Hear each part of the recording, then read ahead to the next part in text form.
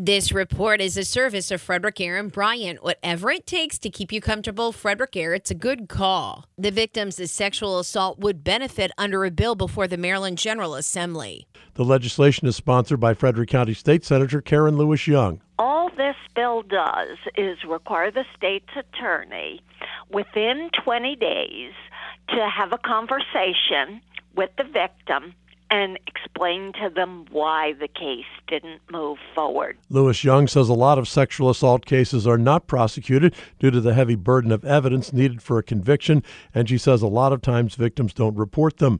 A similar bill sponsored by Frederick County Delegate Karen Simpson recently passed the House of Delegates. Lewis Young says this could mean this legislation has a better chance of passage in the legislature. The bill passed the House 2 other times but never made it out of the Senate.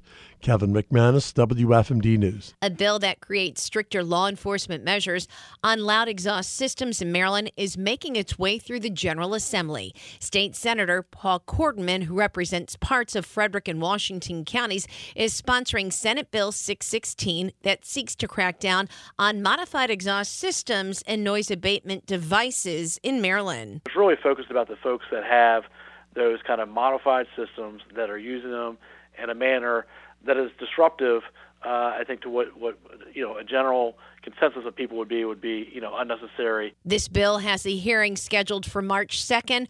Korterman says this is an additional tool for law enforcement to deal with motorists who own these devices.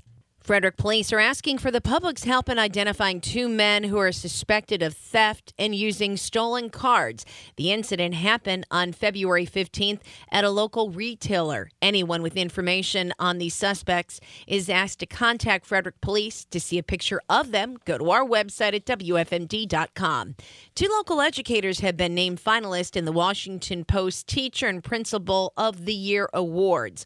One is Walkersville Elementary School teacher Mary Giese, who is a special education instructor. Finalist for Principal of the Year is Justin McConnelly, who's the principal at Hillcrest Elementary School. I'm Diana Gibson. I'm at Maryland's News Radio Center, 930 WFMD.